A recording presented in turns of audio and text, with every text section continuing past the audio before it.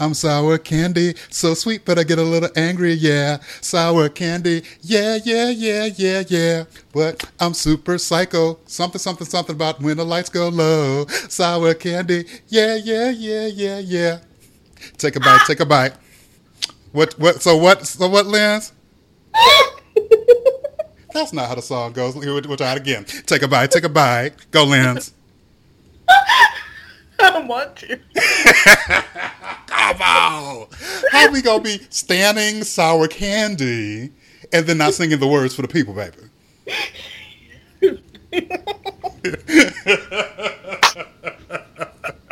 I stand Blackpink. I don't stand the song. The song is it's the fire, okay? It's sour candy.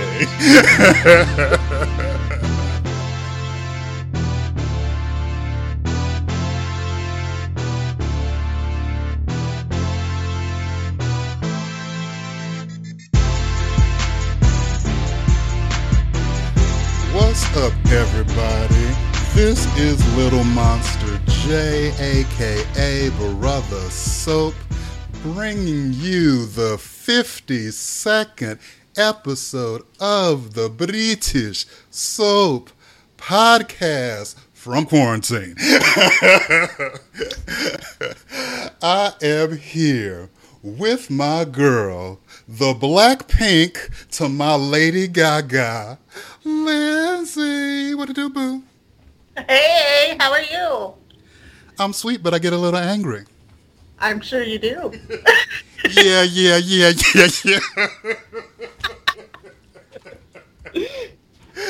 I mean, it's so goddamn catchy. What are we gonna do? You know, look, okay, I know you like Blackpink, not necessarily huge in Lady Gaga. You know all the words, don't you? Pretty close. I've only listened to it a couple times, but pretty close. Okay. I'm pretty good at remembering words. I think you know every word, and you just trying to act like you don't because we record. Well, you'd be right. Baby. Welcome, everybody, to the British Soap Podcast. We are glad you're here. Hope you are being safe at home. Put on your mask. Lindsay and I live in crazy places where governors have reopened, so cases are going up. I think some of you live in more sane places, so congratulations if you do.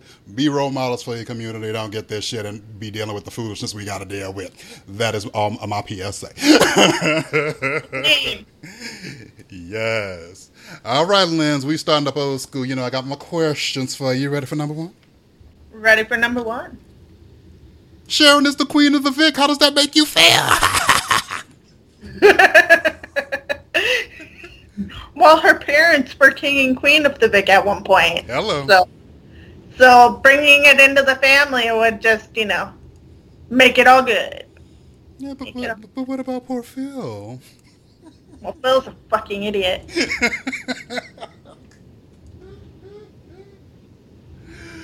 Oh, baby. He just knew he had the shit on lock. He was just like, now, Vic, look here. We're going to do this shit today. I don't give a damn about your wife and her feelings. This shit is my mama's legacy. You need the money. We're going to make this shit happen today or it ain't happening. And you're like, okay, cool. Here, come with the new owner. Pulling an op-ed from Community right here. Cool. When I saw Sharon in the pub, even though she was with Ian, which maybe rolled my eyes, I laughed so much. How did you react to that last minute, that concluding EastEnders whodunit with Sharon running the pub? How'd you react? Meh. Oh, really? You weren't impressed? No. Damn. Why not, baby girl?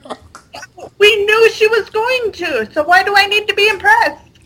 You thought she was going to run that? I didn't think she was. Because I didn't think she had any money. But obviously Ian gave it to her, but I was shocked. Yeah. It was kind of nice, not going to lie, but, what can you do? I'm happy that, Linda's getting out of her toxic environment. Yes. But I'm not entirely sure Sharon should go into that environment. But think about it, baby. She's not an alcoholic, right? Like, we have already seen this story play out with Peter on Coronation Street. So I was kind of over, like, the thought that Phil would run it. Because I was like, okay, we did this with Peter. He knew Phil wasn't going to run it. He was just going to give him the money and give it to Sharon. Right, until she decided she wanted her baby. Yeah, and then he was just like, fuck it. Exactly. That's why I was like, yeah, I wasn't here for Phil running it. Because I'm like, okay, we've seen this story on Coronation Street, done better with Peter. We don't need it again. That's like, here's your shit, get out. Yeah. I'm like, what now? I mean, baby, you weren't surprised. I mean, you know, she cheated on him with Keanu. Like, I think he deserved to be cheated on, but, you know, his feelings, I guess, I understood, but it was still some bullshit. It's like, yeah, I get it. And it's going to be another one of those things where it's going to be another 3 months, and he's going to be like, I miss my Sharon. And then he's going to go and, you know. You know, I never thought they were well-suited. I thought that Shirley was well-suited for him. I mean, you know, the woman loved you enough to shoot you when you pissed her off. That's love. Yeah. Agreed. Agreed. 100%. But somehow. Because honestly, Sharon's man is Grant. Like, that's the love story. Sharon and Phil are not good together. Grant needs to come back and be her man, period. And it needs to be, since Buster's gone, who I liked a lot for Cheryl, well, might as well go and do Phil and her again, because, you know, her, Phil, and Ben will get into it, because Ben killed Hev, and I'm ready for that angry shit to start happening again. Oh, yeah. Yeah. Yes. I remember. Well, I was shocked and I was pleased. I mean, the show was setting it up. Like, you know, Linda being on one side of it, Mick being on the other side, and then people chiming in, just kind of letting, you know, Mick know, yeah, maybe doing it for Phil is not the best. Like, even Callum came in and he's like, yeah, it would be nice if, you know, Phil didn't goddamn get everything. Yeah, you got it legally? Oh, true that. Yeah, because I was just like, Mick Shaw, it seems ready to have some shady money in his establishment. That ain't gonna be cute. But now that problem is solved. Yes, it was. I wasn't. Yeah, I wasn't against that. That was well done. Yes, agreed. Okay, now this second question is going to affect our continued partnership at the British Soap Podcast. There is no middle ground here, so you're going to have to pick a side on recording so all of our listeners can hear, and we just need to see where you stand on this issue, and here it is. Jimmy on Emmerdale is mad at middle-aged men named Jay who use gifts. Whose side are you on? Team Jimmy or Team Jay? And I will preface this by saying, preface your answer by saying, I am a middle-aged man who uses GIFs. Now, Team Jimmy or Team Jay? You see, my thing is I'm also a close to middle-aged person. I'm not going to say man because, you know, that's not the case. But I also use a very big amount of GIFs, and Chris Hardwick will bitch at you because we call them GIFs, but they're GIFs. Yes. Whatever the case may be. But in this instance, and you can bitch at me all you want right now because he wasn't in the episodes anyway, so it's not like it matters. Team J. Well, of course. And of course, that's spelled J-A-Y as in me because I use them and we share a name. So, yes, we are on the correct side of this issue. Jimmy, I love you. I don't believe what Nicholas said. You know, people like your homie and more than her, even though she's a queen, too. But you're wrong on this issue. I'm going to keep using my goddamn gifts, okay? Shit, I was so mad at Emmerdale. I'm like, why are you attacking me, Emmerdale?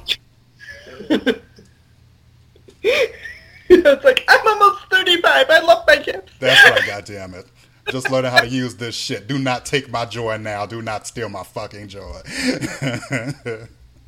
Shucks. All right, everybody. If you have any questions about the British soaps, or there was something we did not talk about today that you would have liked us to have discussed, head over to BritishSoapPodcast.tumblr.com to shoot us an ask, or hit us up on the Twitterations at UK Soap Podcast.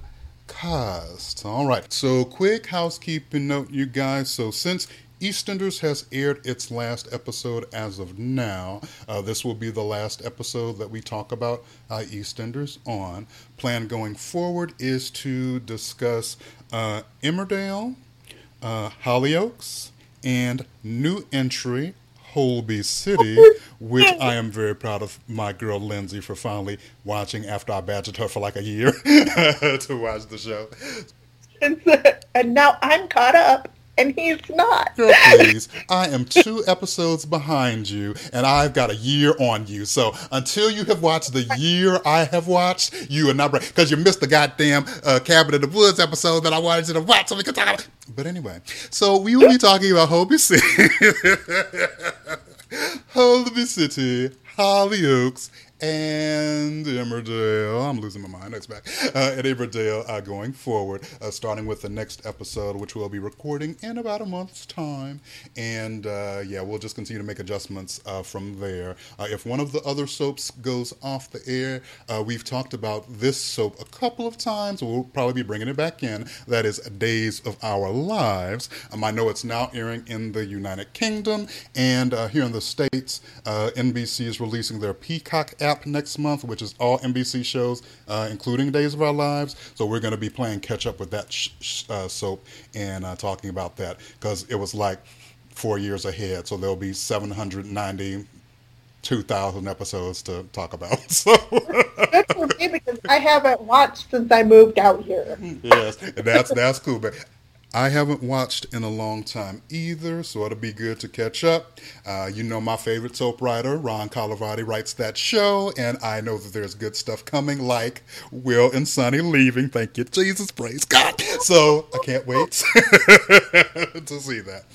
But anyway, that's how we're going to keep the show going monthly as the COVID crisis is doing its thing. So hope you guys rock with us. That is that. We are going to, let's see here. Let's start off today. I think let's keep it on Emmerdale, because what we did for today's show is we just focused on watching the Emmerdale lockdown episodes. I will say I was kind of disappointed that the show resumed filming. Because this crisis is ongoing, and I did not think the risk to staff and actors was worth it. However, I will say I'm very proud of the product. It's the first show that I've watched post-pandemic that has actually addressed the pandemic, and I think they did an excellent job. So for my frustrations and concerns, I think what they put together was really, really good. So we're going to focus on Emmerdale now. We're just talking about the lockdown episodes today, but when we come back next month, we will talk about all the previous episodes and then those that air after, kind of continued. So, baby girl, let's throw it to you, because I've been running my mouth for a couple minutes. Let's start with, before we get to, what the hell scenes of the week, what were your thoughts about the episodes overall? I thought they were really good.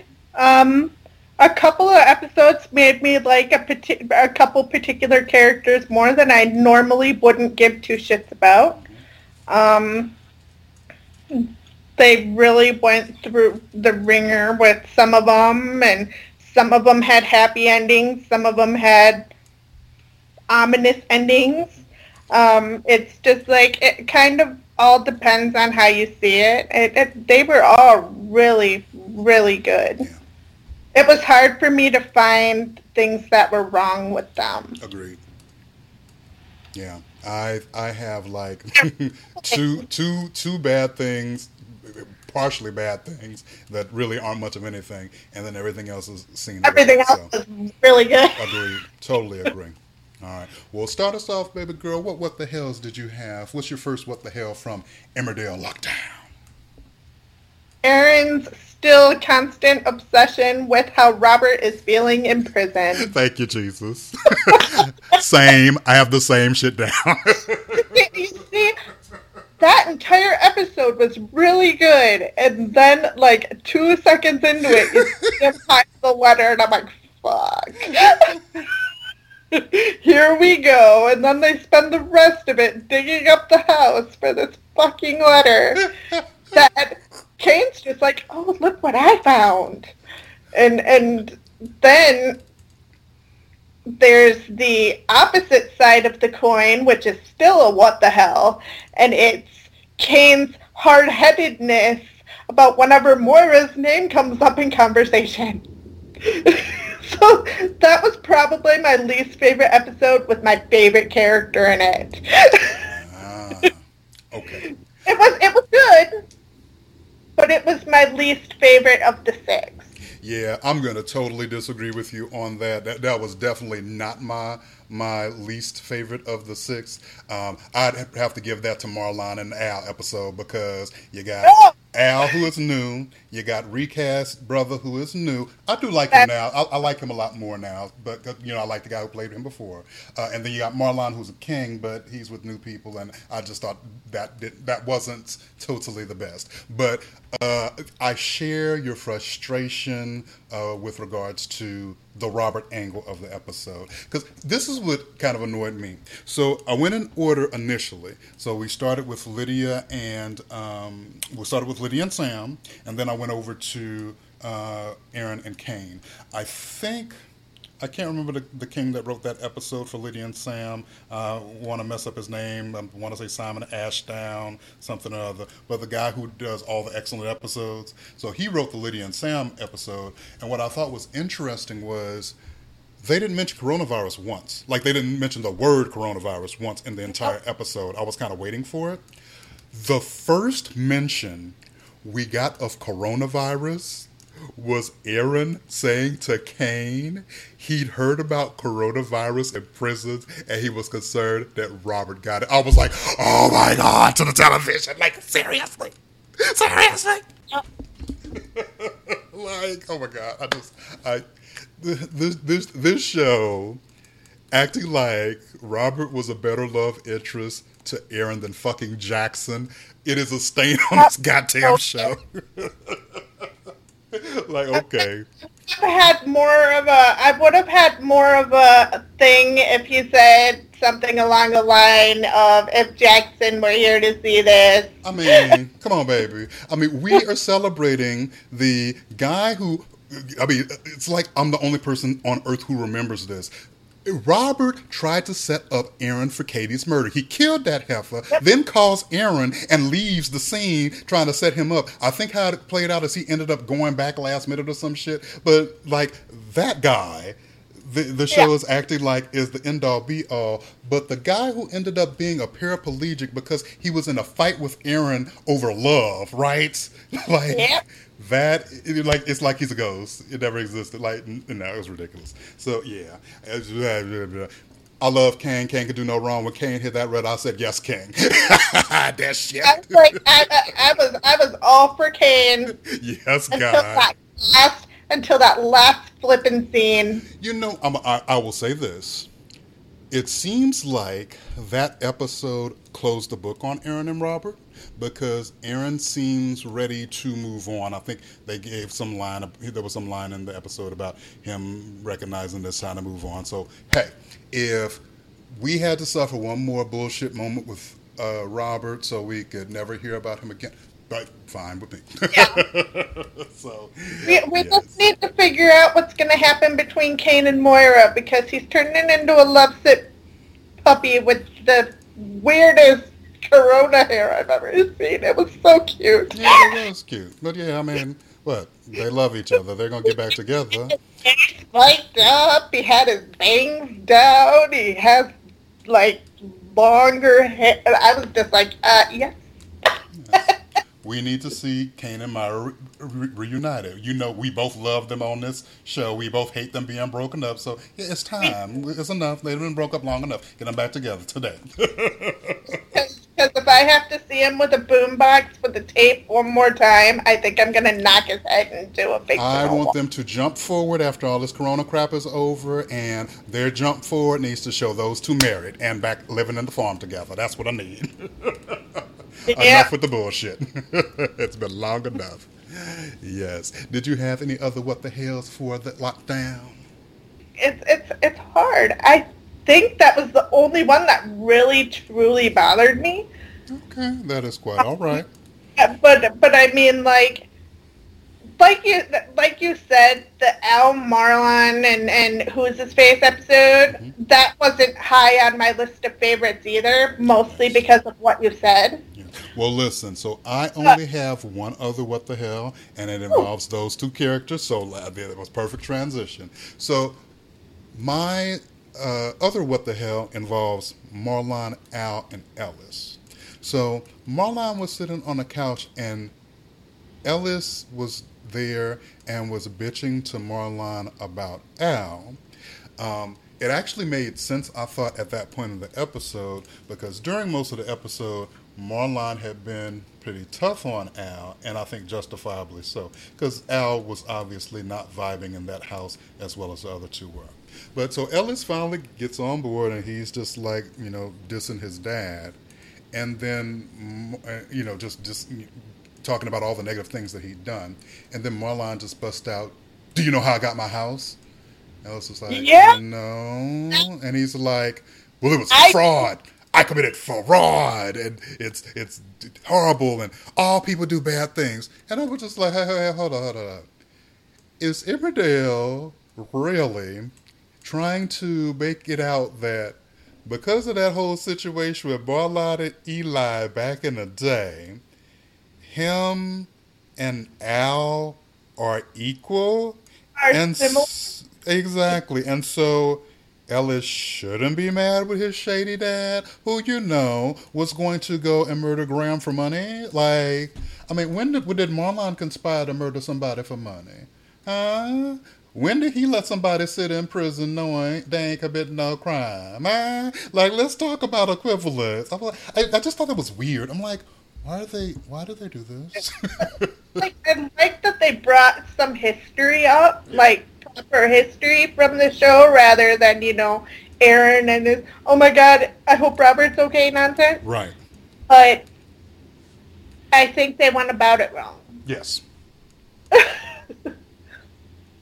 I think if they were gonna do it the way they did, they could have still told that story, but they could have told it in a less chip way.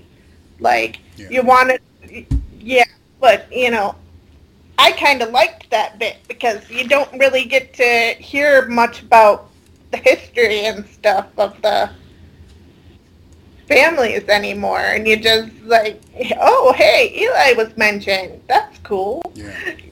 But yeah, it was just like, yeah.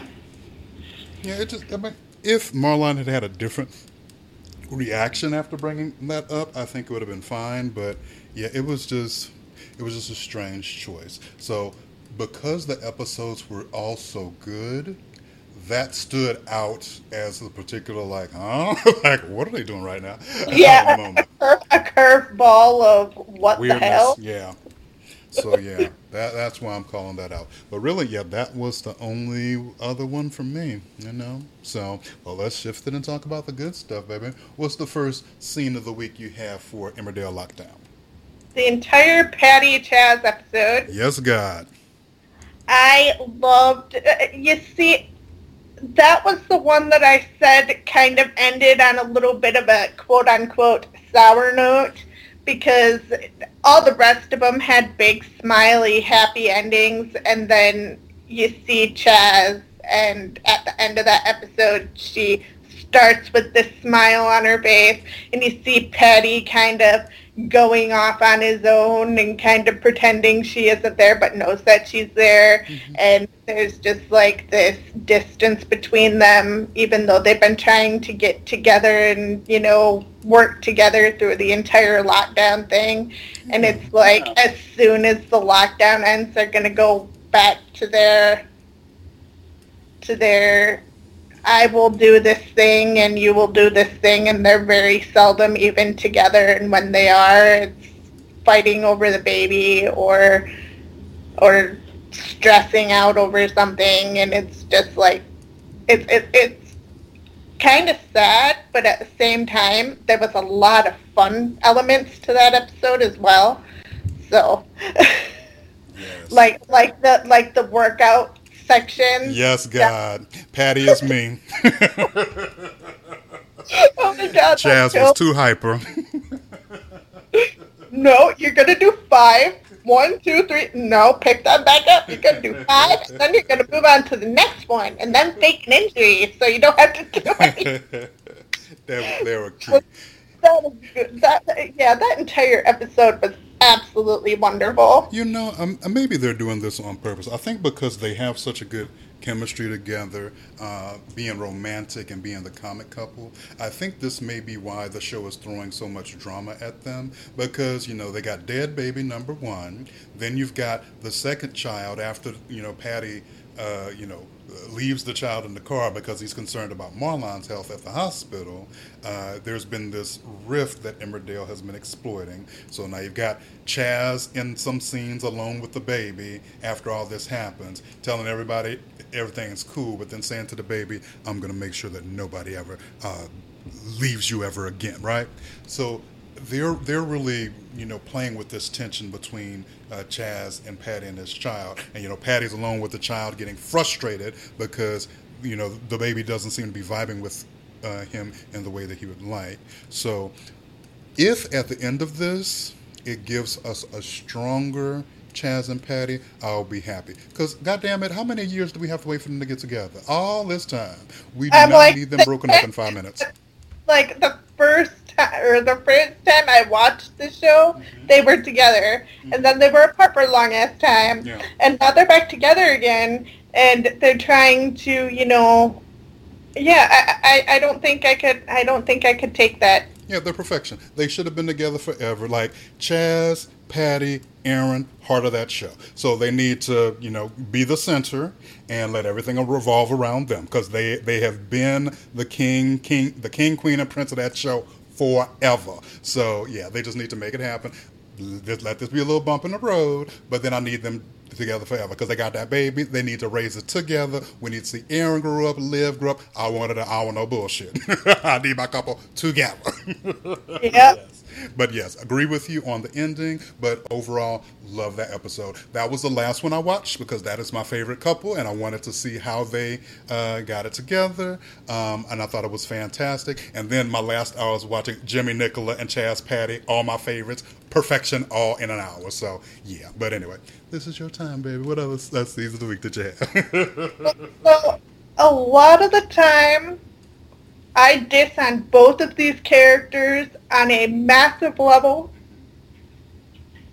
but I liked Mandy and Vinny's episode. It was one of my favorite. It was one of my favorite episodes. Agreed. It was maybe ranked number 2 or 3 in the episode choice if I had to do a countdown of my favorite episodes of the show. Chaz and Patty being number 1. Mm-hmm. And it's a fight between Nicola and Jimmy and these two for the second one. Mm-hmm. Because you learned a lot of stuff about Mandy that she probably wouldn't have said to anybody else except Vinny. Right. Like how she can't have babies anymore, and Vinny's trying to text his dad, but he learns his phone's down the toilet, and he's doing PPE for hospitals and being a hero, and he's freaking out, but he's happy he's doing it. And that "I got you, babe" at the end was glorious. Can Vinny sing or what? He can, man. Yes. He can. And I was just like, I was just like, I was sitting. That episode made me cry. So I'm surprised it's not higher up. But it was just amazing. Yeah. I hate Mandy's character, and I'm warming up to Vinny a little bit. So it's not, that he's not like a terrible character, but he's not one of my favorite characters either. I'm warming up to him, but seeing those two together locked up in the salon by themselves, it's just like, yeah, like Mandy reading Layla's letter from the dock in his That accent. voice. And that voice was just wonderful. Like I said, it was hard to find anything really wrong with these episodes other than the few big ones that we brought up. So it's like mine are mostly just the episodes because of what they do that they wouldn't normally do on the show itself. Yeah, agreed. So you and I guess we will disagree a little bit about Mandy and Vinny. Agree with you totally on the episode, perfection. Can't complain about Jack. But I love the characters. But let me say this.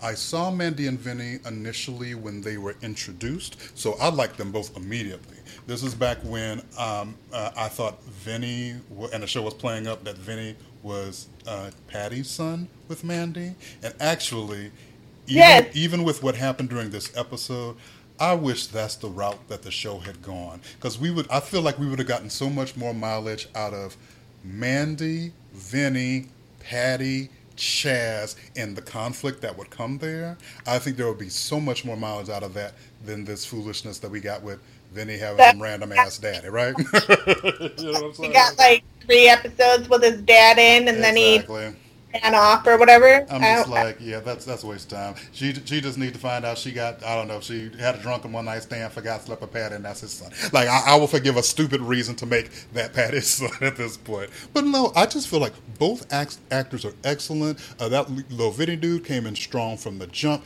They made him so much like Patty, and I love Patty. So I was just like, first time I saw him, I was like, is this Patty's kid? Like, I think the characterizations is excellent. The downside is, now I'll say there was a gap between the time that I watched them, because I don't know why I wasn't watching the whole show, but I missed a little bit. No, I think there was a break and then they came back. But I missed some of the Mandy stuff where she was more, I guess, manipulative. But during that first stint, I loved them. It's been a little weird watching them since they're not tied to Patty anymore, but I still think Mandy and Vinny are great actors, and that scenario, that episode, kind of drove that point home. So, but yeah, they're great. Love them both. And Vinny can sing. That's thumbs up. It was hard to find just specific scenes when they build up like right in the middle to some big revelation every time. Yeah. So it's just like, my scenes of the week are the middle of every episode. Okay. Well, my scenes of the week are an episode and a couple scenes in a couple episodes. So let me jump to this really quickly. So the shocker for me, the absolute shocker, was me loving the Sam and Lydia episode of Emmerdale. And I love Sam. Long-term listeners of this show may know that. I haven't been so good with Lydia. Number one, I like Sam with Rachel. I'm still not over, Emmerdale breaking them up. And I didn't like how Lydia treated her newfound mom, so that taught me. And then Zach screaming, "You ain't Lisa," like me always seeing her in Lisa's house. Like, that moment was like, yes, God, get her out. But in the hands of Simon Ashdown, who wrote that first lockdown episode for those two, as soon as I saw his name pop up on the screen, I was like, oh, this might actually be good.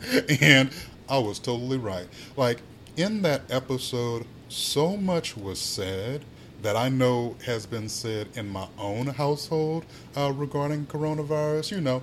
Things like, Babe, what the hell you mean you going to the store in the middle of a damn pandemic? No, I will go to the store. You stay home. You stay safe, right? Things like, my dad is 60 years old. What the hell is he doing walking outside? He better walk his ass around the house. You know what I'm saying? Like, and then, can we talk a minute about Sam's outfit when he went outside? His protective outfit? Like, Protective gear. the perfection. You know what I'm saying?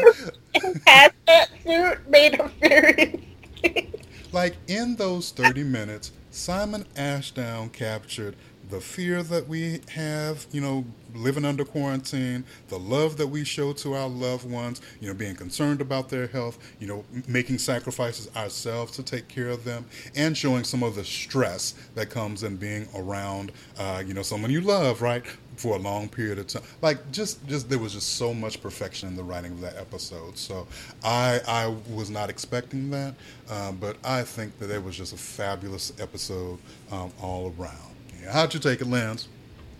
I liked it too. I have to say, again, not one of my favorites. It's on the second half of my 6, but it encapsulates everything that, everybody should be feeling right now. Yeah. And which, in my case, in my state, that's not the case. But it's just like, you see, like, she went to the store and she's just like, I got to click and go, or click and pick up. I don't care. I'm supposed to go to the store. I'm supposed to protect you. And she's like, I can take care of myself too, Sam. I'm not an invalid. And, it's, you see the tension of being locked up with the same person forever and a day. It believe me, it's difficult doing it by yourself too. Yeah. But it's just like you see the arguments and the flare-ups and the stuff like that. And I was still wishing that there was a charity one, but there wasn't a charity one. That would have been a good one to watch too. Yes. But she got a couple mentions there. But listen, Simon Ashdown just did an excellent show. Yeah. I feel like when there's a character that you really don't have a positive opinion of, and a writer can come in and make them interesting and make you more sympathetic to them, that's a mark of excellent writing. And I think it was definitely on showcase in that episode. I also want to point out a moment that I didn't expect in the Marlana Al episode. So, yeah, I mean, of course, it's, Al revealing that he was an orphan, and he was I think he said something to the effect of he was a black kid adopted by a white family who was cool with him until he grew up enough to kind of start questioning things. Then they didn't want him anymore. Then he was thrown back into the orphanage. So I didn't know that about him. I guess that makes me understand his squinting a little bit more. But it was a touching, interesting moment. And I kind of hope Emmerdale has more moments like that for him. I feel like the show doesn't know what to do with Al. So they just got him doing random things, like him and Priya, I think, are weird. I preferred him with Kim. Yeah, he was not a fan of that either. Yeah, he was kind of, I thought him and Kim would be fire, but he's been a little weird there, so I don't know what they're doing. But in that moment, I was like, okay, you are interesting for a moment. So, yeah. What did you think? Did you think the same, Boo? I thought that was an amazing scene. Yeah. He's just, like, I thought that there was going to be something brought up when he's actually talking to Marlon and they're having this fight, and then there's this part where he's just standing at the back door and says, don't make me lose Ellis too, yeah, or something along that line, and I'm like, there's something up with him. And then when he said that, I'm like, oh, that kind of makes sense now a little bit, because you see throughout the episode that until Ellis finally gets his head out of his ass, he's droopy and sad and depressed. And then by the end of the episode, he's giving Marlon crossword puzzles with weird body parts and stuff on it that Ellis doesn't have, and they're both giggling like little girls. I'm just like, they worked through. I doubt it's going to be like that for much longer, but they worked out they're working out their issues and everything, and maybe their lives won't suck. Yeah. Time will tell. Yep. So, my last scene of the week is actually a few moments from the Cain and Aaron saga, starting at the beginning, where Cain was furious at Aaron, and you could see Aaron was working really hard to calm him down because the puppy Monopoly piece was missing. Yeah. I thought it was so goddamn cute. I'm like, Cain is really not out here tripping because he can't play the goddamn puppy on Monopoly. And then I thought, no, it's Cain. He totally could. Be mad at that. It was hilarious. And then, Aaron's just checking in with him, trying to see if he's good with what's going on with Myra, and Cain's just snapping at him like, look here, let me just set some ground rules with you. First of all, we're not going to be doing that touchy-feely emotion bullshit, so no emotions. And then Aaron's like, anger is an emotion. It's like anger is an emotion. I said, you get him, Aaron. And then the last little moment was Cain looking at Aaron like, so what you gonna do when I'm out today, homie? And he's like, oh, reading some books. And then they both bust out laughing. And then Cain leaves the house.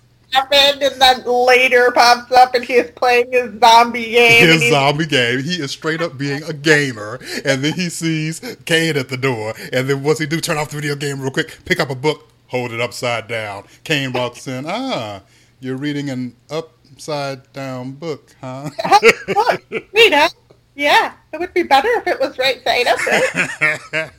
I just thought that was great. Because what do we see? We see Aaron in tragedy, Aaron crying, or Aaron angry over this, that, and the other. What do we see? Cain being a tough guy, Cain angry, Cain mad.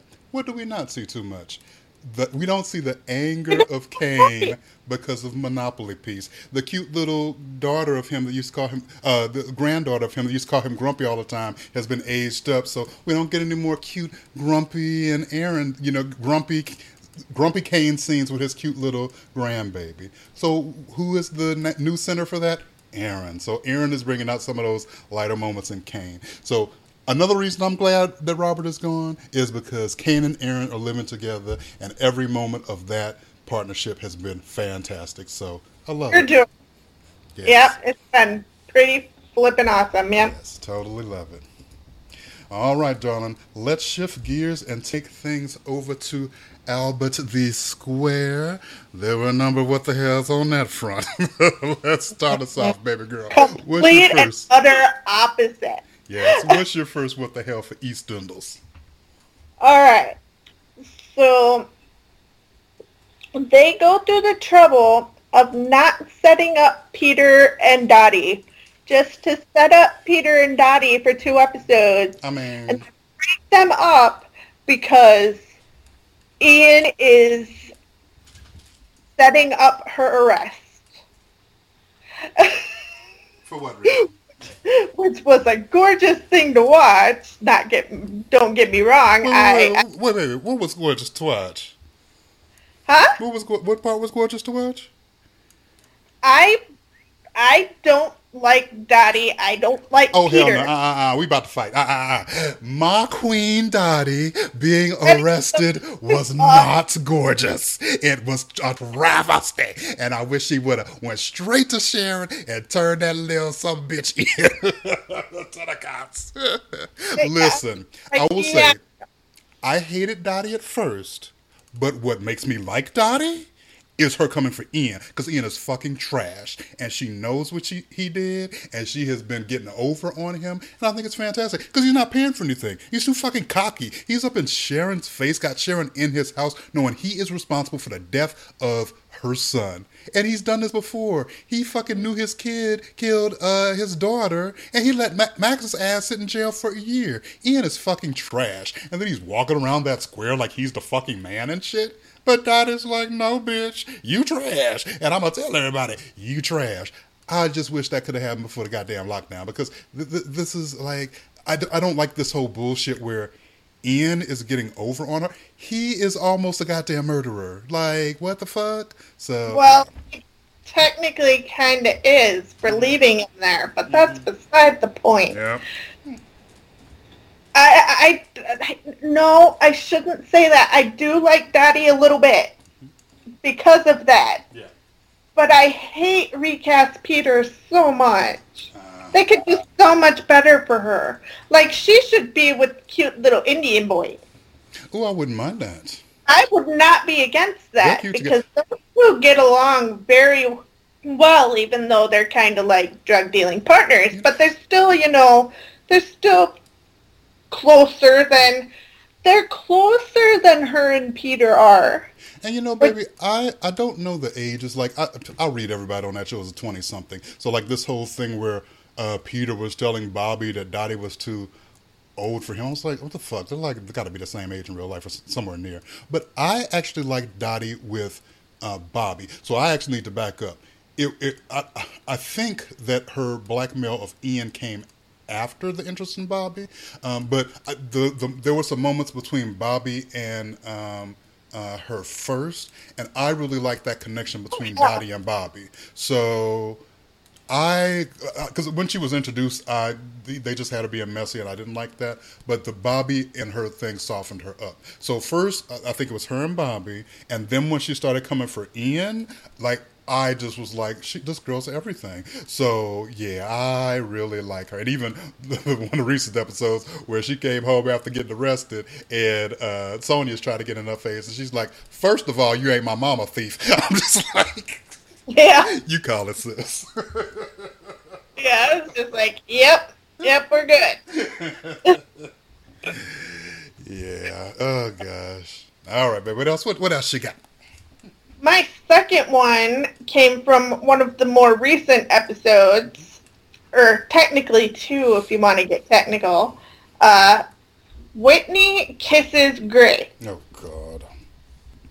And Gray comes out and, says, I'm sorry to tell you this, it's not going to be a good idea for Whitney to come over anymore. I think because of the fact that we've been so close for so long, or for this past, few weeks, that she's developed feelings for me, and that's happened before. I'm a, pretty good-looking guy. and she kissed me. And then Chantel, who's been abused by this guy for almost the entire time she's been on this show, goes ape shit about it. Yeah. And then goes and tells Whitney that she forgives her for doing it, but she doesn't want to be her friend anymore because she kissed her husband. I'm like, you go kiss Karat or whatever his name is, and we'll be even. Yeah. Agreed. Like, it was sad to watch that, because she's quick to confront a woman for kissing her abusive husband, but she isn't quick to get out of that abusive situation. And I actually wish... Whitney.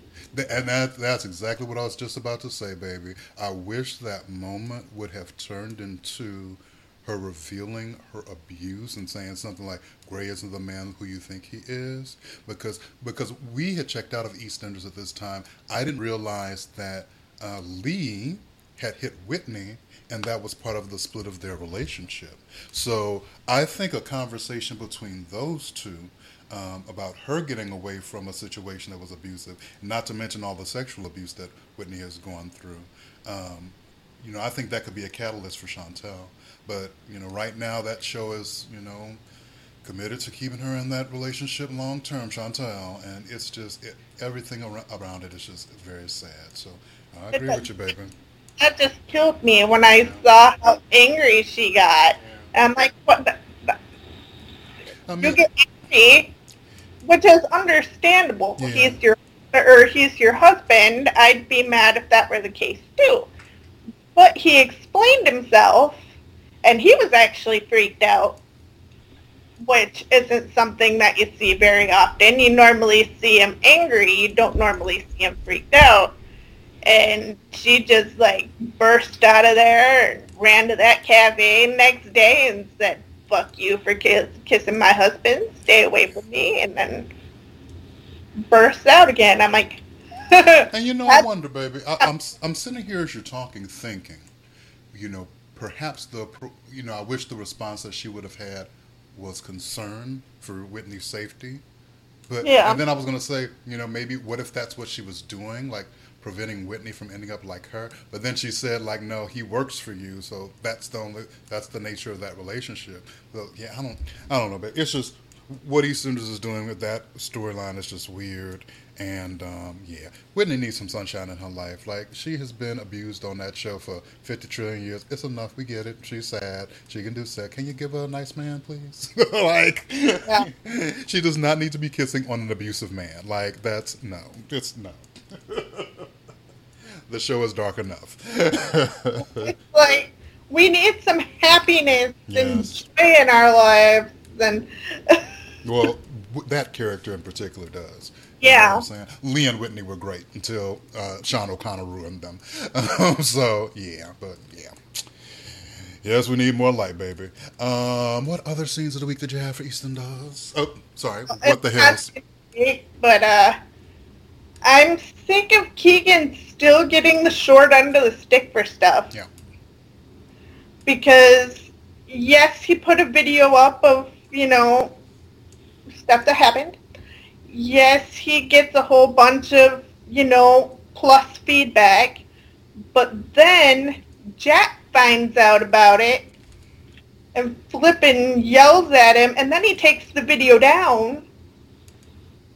And Keegan gets all mad, and because he's essentially putting out his anger on Jack, on his wife, and saying, "Sorry, y'all, I'm leaving with my mom, and you're not coming with me, because, quote, I need some space." I'm like, okay. Yeah, Keegan was full of shit. Like, Keegan is number one on my what the hell list. I actually have him there twice, and you just mentioned both reasons. So, first of all, Keegan releasing that tape was bullshit. Like, that was absolute bullshit. I've been saying for weeks, EastEnders did an excellent job of like setting up the frustrations that black men face dealing with, police. We're living in a country where black men are being murdered by police and getting away with it. Many uprisings across the damn globe are in support of lives of guys that look like me, right? So I feel like EastEnders has done a good job setting that up. Keegan's reaction, that's where he's losing me. Because what happens? So Keegan knows that he thinks he didn't push this cop first, right? So what ends up happening is Jack jeopardizes his job to get from the police station a copy of the tape that shows what actually happened in a situation where Keegan ended up, clashing with this cop. And what happened was somebody from behind Keegan pushed him into the cop, which made the cop think Keegan hit him first. And so that's why the situation happened. So we ain't going to be showing no mass love to cops. There's a lot of crooked cops out there. But for the purposes of this situation, it showed that Keegan was was correct in his stance that he didn't do anything wrong. I do think Jack should have been on his side from the jump, like his wife was, like Denise was, like Tiff was. But he's a cop, so it makes sense that he was a little skeptical, right? But here's how you handle that situation. So Jack has told you this is the only copy of this. I'm not supposed to be showing this to you. I'm gonna need to take it back. If you are concerned that someone is going to destroy that evidence, here is what you do. Make a fucking copy. How hard is it for you to take a goddamn video file, copy the shit, paste it to your hard drive, and give the original back to fucking Jack? If his ass was concerned that that goddamn thing was gonna go missing, he could have put that shit on his OneDrive, his Google Drive, uploaded it, kept it private, let everything come out in the courts, not jeopardize Jack's job, not jeopardize his own situation, and then be done with it and let the truth be out. And if the tape came up missing, then he could put that shit on the internet. I mean, this is soap opera. How many times on soap opera, since the beginning of soap opera time, back in the day it was a videotape. I have a videotape of you having an affair with this woman. Oh, and you can destroy this one if you want. I got copies, okay?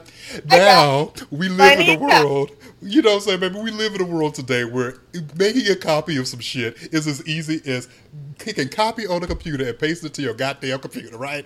And Keegan has decided to upload the shit to fucking YouTube so he could get fucking likes, so he could be a fucking what?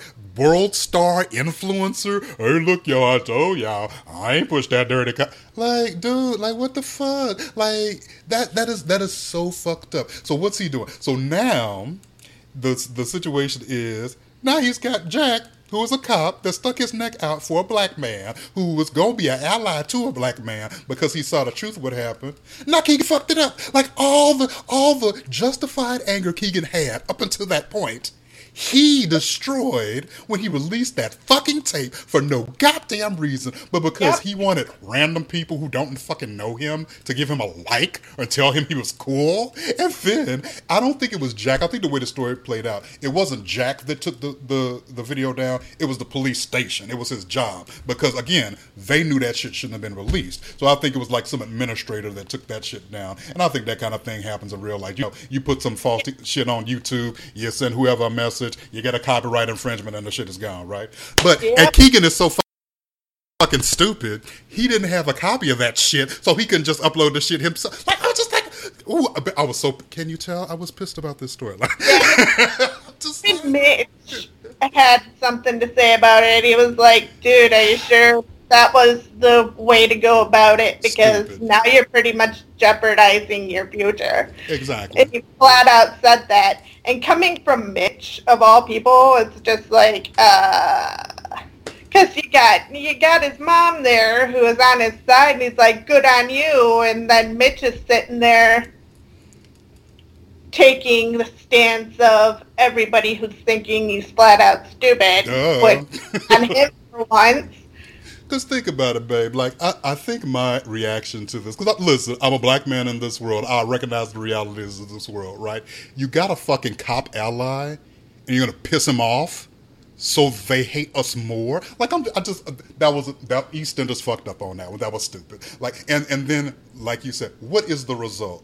So now, because Keegan is blackity black man hurt by all the hatred of the black people, even the hatred he inflicts upon himself by fucking over a cop for no goddamn reason. Now, Keegan has decided to deal with his recently raped wife by shunning her, right? So, chick who was just raped, 5 minutes ago in soap opera time. Oh, Keegan is so black and hurt. He has to get away from his raped wife because, listen, my blackness trumps your being raped. So, I'm not going to talk about, your rape. I'm just going to totally forget that that's, part of the reason we fell in love. I'm trying to be a good man, show you that men are cool. But no, baby, I'm sorry. I can't think about you and the fact that you were recently raped and you're trying to love a black man who's being a dumbass because I need space. The man needs space. So, woman, just fucking deal with it. I'm going to be as trash as my dad, and I'm just going to leave you, raped wife, just to, do my own thing. Because, fuck your rape. I'm black. Fucking up. Keegan and Tiffany have been perfect. Perfection. This storyline was going perfectly. Perfectly. And then these last couple of weeks, I'm just like, what the fuck are y'all doing? They need to fix it. They're making him the butt of the earth. They're making him the Black Lives Matter kid. But it's dumb. They're making him the dumb Black Lives Matter kid. I'm sorry. That's the case. You do not see anybody else on this show get,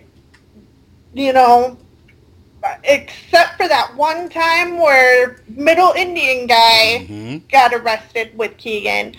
But for every week for the past, month and a half, you see Keegan get arrested for something else. Mm-hmm.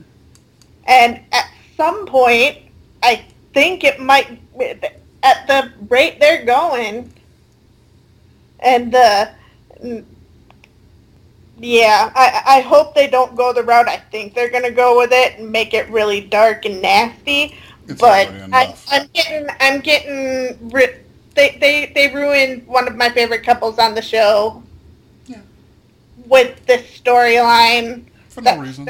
Way back when. I'm done. I'm over it. Yeah. If he ends up getting arrested again, I'm just gonna fast forward anything Keegan. But baby, it's a quick fix. All they have to do is listen. The last episode we saw, Keegan was trying to pull that I'm too black. Mama, I'm in your house, but you need to get your white ass out of my space because I'm a black man and I'm being black and I need space to be black. And his mama was like, boy, bye. And how did that scene end? He put his head on his mama and chilled the fuck out, right? So there is a quick fix for this. When this virus bullshit is done, when EastEnders is back in production, they need to have Keegan apologize to Tiffany, and we speak no more of this foolishness. We can bring up the Black Lives Matter stuff, but he needs to start explaining to Tiffany the experience of being black so we can get the explanations. The brooding shit, we've had enough of it. It's done. There's no more leaving Tiffany. They got married. Bitches, be fucking married. No, we're not breaking up after 5 minutes. This ain't your girlfriend, that's your wife. Make it happen. You don't pull a Hollyoaks. Yeah, baby. And it's the same thing with Hollyoaks. Lily and Prince got married. Exactly. Yeah, they were great too. And then they broke up over some bullshit. Again, baby, I feel like Lily, but that's beside the point. And I'm bringing up the rape thing because that was recent, right? So I don't give a damn how much you're going through in your life. If the person that you love was raped, you are going to get over yourself and be there for that person. I know the experience of being black in America, right? I know the experience of being black and being concerned about the cops coming to you. Even with a little bit of pressure, Keegan is out there. Look, it's been a month and a half for him. For some brothers in this fucking world, it's 2, 3, 4 years of this shit. Every week, every other week, right? All the time. So for Keegan to be acting this wild when it's been 2 fucking months, I'm like, bitch, shut the fuck up. Go home to your wife and love your wife and stop all this bullshit. You are not facing real shit. You ain't dead. You been arrested. You gonna be alright. Okay? Just calm the fuck down. So yeah, I'm done with this. I need them back to love. And I'm going to take it as a hopeful sign that our last scene of him on screen was him with his head on Karen's head, chilling out. I need that vibe from now on with Keegan. I need loving from my mom. That's right. I'm so glad she didn't leave. Me too. She's been great. I've been on the fence. I loved her at first when she was the mama of Jay's little pedophile girlfriend or whatever. It took me a while to warm to her, but I love her as Karen now. Yeah. Yeah, she's excellent. Yes. Okay. Thing number 2. What the hell, number 2? Why the fuck would Kush and Shirley admit in front of a fucking nurse that they poisoned Jean? That they've been lithium poisoning Jean for the past month. Why would you're saying this to a nurse? Y'all know they're gonna have to report that shit. What the fuck are you doing, right? And it was just fortunate that what's her name, Ikra, Icarus' little girlfriend was there to stop that shit from going to the cops, right? But I was like, why did EastEnders have them? Both of them are smarter than that. You know, maybe Kush is not. Cheryl is smarter than that. Really is so much smarter than that. Yes. How you feel about Jean's reaction to them making her take her meds when she was acting like a fool? Like, the one pill is what you're supposed to give. One pill a day, or like one pill every 12 hours or something. So it's just like, when he started doing that, I was just like, oh, come on. You don't know the exact dosage of what's needed. You don't know how she takes them. You don't know when she takes them. You can't just go putting random pills in her stuff every time she eats and drinks. Yeah, I do agree that part was stupid. That was the thing, was he didn't just give her 2 pills a day. Right. He put a pill in everything that she drank, everything that she ate. He didn't pay any attention to the instructions on how to take it. And isn't that crazy? The instructions would have been on the fucking bottle. And then, the instructions are right there on the front of the bottle. I'm pretty sure prescriptions came everywhere.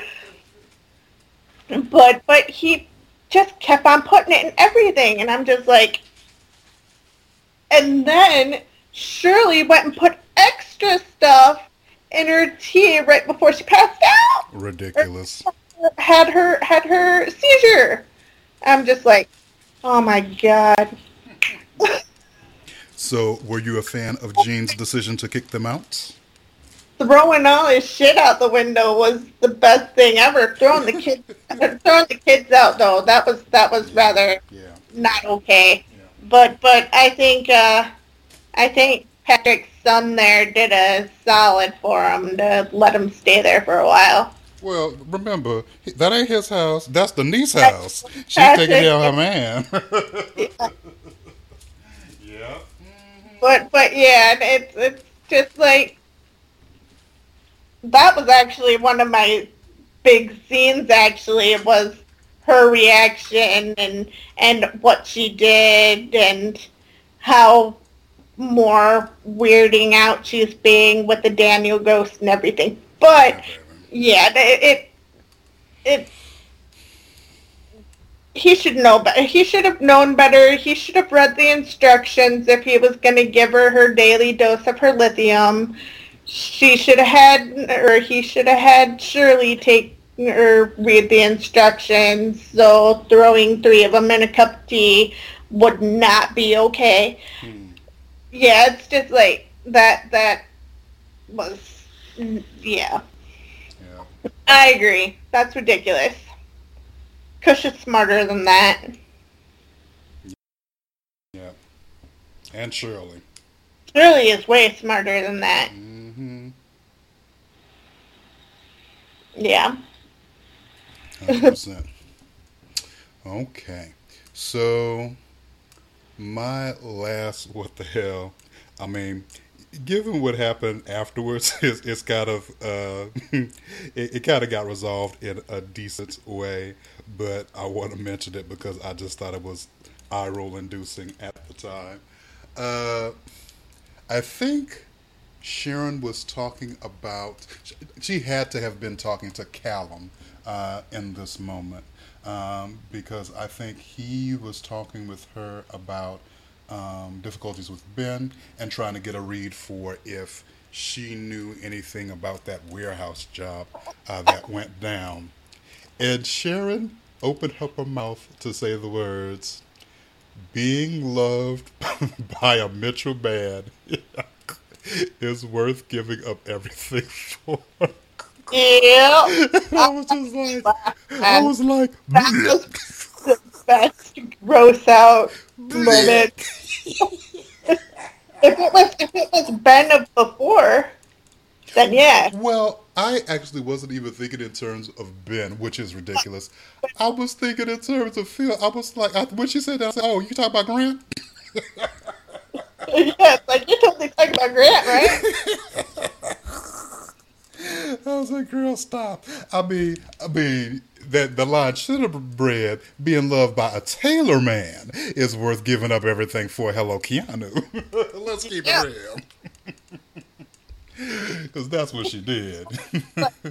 If that were the case, she could have just, said, screw running the Vic and go finding Keanu and raising their child together, and, Phil depressing himself over being an idiot because, he gave up Sharon, and then he'd say, I've been off the drink for 6 years, fuck this, get a drink, and then, it would be the opposite way around. It's just like Linda would be helping him. But, that's not how the cookie crumbles. Well. Yeah. She redeemed herself in the end, but in the moment I was like, girl, you're on that bullshit. Yeah. You're on that bullshit. All right, baby girl. Hit us up with your other scenes of the week. So we got your love for Jean. What else you got? I do have my love for Jean, but I also have my love for some Ruby and Martin. Yes, gods. I don't care how pissed off Stacey gets when she gets back, because Martin is dating her best friend. I love the fact that she broke up with Max because he didn't like the whole open relationship thing. Let's be fair. Her and Martin ain't gonna be no open relationship. I don't care what she says. There's an attraction there between the two of them, and no matter what she says about open relationships, neither of them are going to be in no open relationship. There's going to be feelings there. Mm-hmm. And it's just like the playful flirting and him walking up to Ian and saying, I quit, was probably the most enjoyable thing I've ever seen happen to Ian in a long time, besides the daddy stuff. It's just like, yeah, I'm all for the Martin working in the bar, getting closer, them having talks, them having little flirts. I can't wait when we get back and we finally get to figure out what's going to happen between them, because that is just good. Yes. Very good. I have Ruby's blonde ambition down as my scene of the week. Because I mean, look, as soon as Ruby started going on and on about a blonde, I was just like, it's going to be a dude. Like, Max, what you doing? Like, he was really hyping himself up. I'm going to get in a menage a trois today, and he has this big giant grin on his face the entire episode just to learn that it's some guy named Chris. I will give EastEnders this, because they kind of surprised me.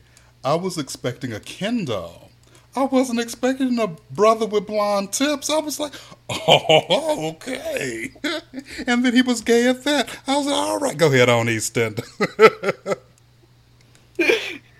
Yeah, I was just like, good on her for finding someone who is cute, but in an average way, gay, and black. Mm-hmm.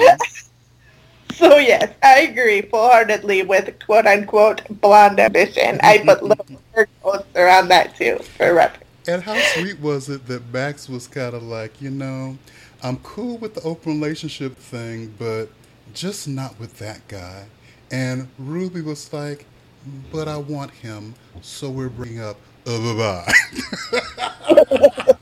I was like, all right, sis. Yeah, it's like, oh, you telling me I can't hang out with my friends anymore? Okay, bitch, bye. She's had to grow on me, because, she was kind of being messy at the beginning.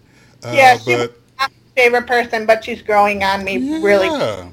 She has been on it, and these last couple weeks, like, girlfriend was fire. Like, she was making all the best decisions. So, yeah, I'm very interested in seeing what goes down between her and Morton, and of course, when Stacy comes back, it's gonna be a Yeah, hot goddamn mess. the thing that really got me about her in the beginning was how much she was with Stacey. Mm-hmm.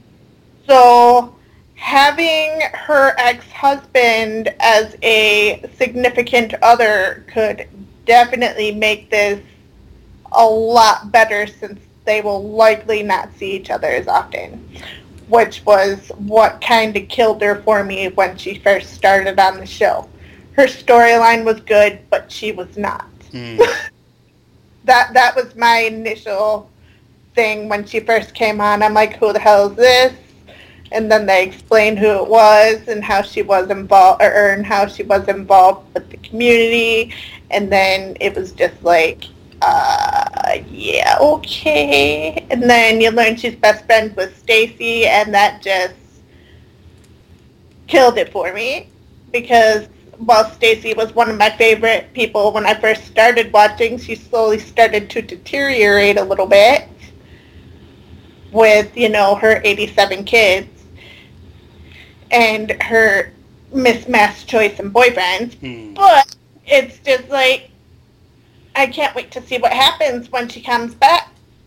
We know she is, we just don't know when, because she's been trying to get a hold of, with the lies and everything, Kush is spouting to her and everything. It's just like, yeah, she's going to be back sooner than we think. She might be if it wasn't for this dumbass If it wasn't for the stupid lockdown. Oh, But Jesus, okay. when the show comes back, she's going to be back pretty quick after, I think. Cross fingers, baby. Cross fingers, because yeah, she's going to be walking into a very dramatic situation. 100%. Yeah. All right, so my final scene of the week was a bit of a shocker to me. I actually totally enjoyed Ben's extra special episode. Me too. Yeah, EastEnders did a good job with it. I didn't know it was coming. I don't do spoilers, but I could tell from the way it was shot initially. I was like, I feel like this is going to be a special episode. But I liked the way that they showed how Ben is having difficulties with his hearing. And it reminded me a lot of an episode of Switched at Birth, where the entire episode, well, like 90% of the episode, was in the perspective of people that are deaf. So the audience watching the show couldn't hear. You were seeing signs, and I think at some places they had captions. I don't know what they did for the whole show, but it was interesting and a very wise way to show kind of what the experience is for individuals that have difficulties with their hearing. And I think EastEnders, strangely, I wouldn't expect that, but they mix that with the weird gangster stuff, which can annoy me, usually with Ben does, but the way it all came together was really good. Yeah. I thought the location was good. The episode was serious enough. They were in real danger. Like the fact that that Phil bot, pulled the trigger of that gun, bursting, old dude's eardrum to, prove a point to Phil. Like, what? Like, that was really serious. I just thought it all came together very well. So, kudos for that. Yeah, you thought the same? Yeah, and I was sitting there thinking, I'm like, so I'm sitting here watching this Ben episode, and I'm not watching, and I'm not wanting to skip to the next one. Right. I mean, like, it's because my thing was you'd think with the hearing aid he had in, it wouldn't be as bad as it was. Like. I don't know how hearing aids work, and I think it was cool that he picked up a few words every little bit, but I thought there was like a little button or something you could press to change the frequency on the hearing aid so that you can hear what people are saying. I'm not sure, don't quote quote me on that, because my granddad's deaf, and I was just like sitting there thinking I was going off of his hearing aids, so I don't know if that's how it goes anymore. But I was just like sitting there thinking, yeah, there's a button for that in there that you could change the frequency, but the fact that they didn't made the episode also well. Because you see him picking up just a few words, and you hear him picking up the words that that only he wants to hear. Like, he only catches like half of the sentence that Lola's screaming at him, and just like random little things. Like, he hears little things that Callum says, but he hears the love you, but he misses another half of the sentence. And I like that they had like all the words that he didn't miss on the screen. Could, understand what he was going through and trying. That was cool. It was just a really well done episode, and I really enjoyed it, which for a not this Ben fan, It was a nice change. It was like the Al episode of Emmerdale. I don't like Al. I liked him in that episode. It was just really, really good, and I liked it. Yep. For once, I don't have a negative thing to say about Ben, so we will mark this moment in time.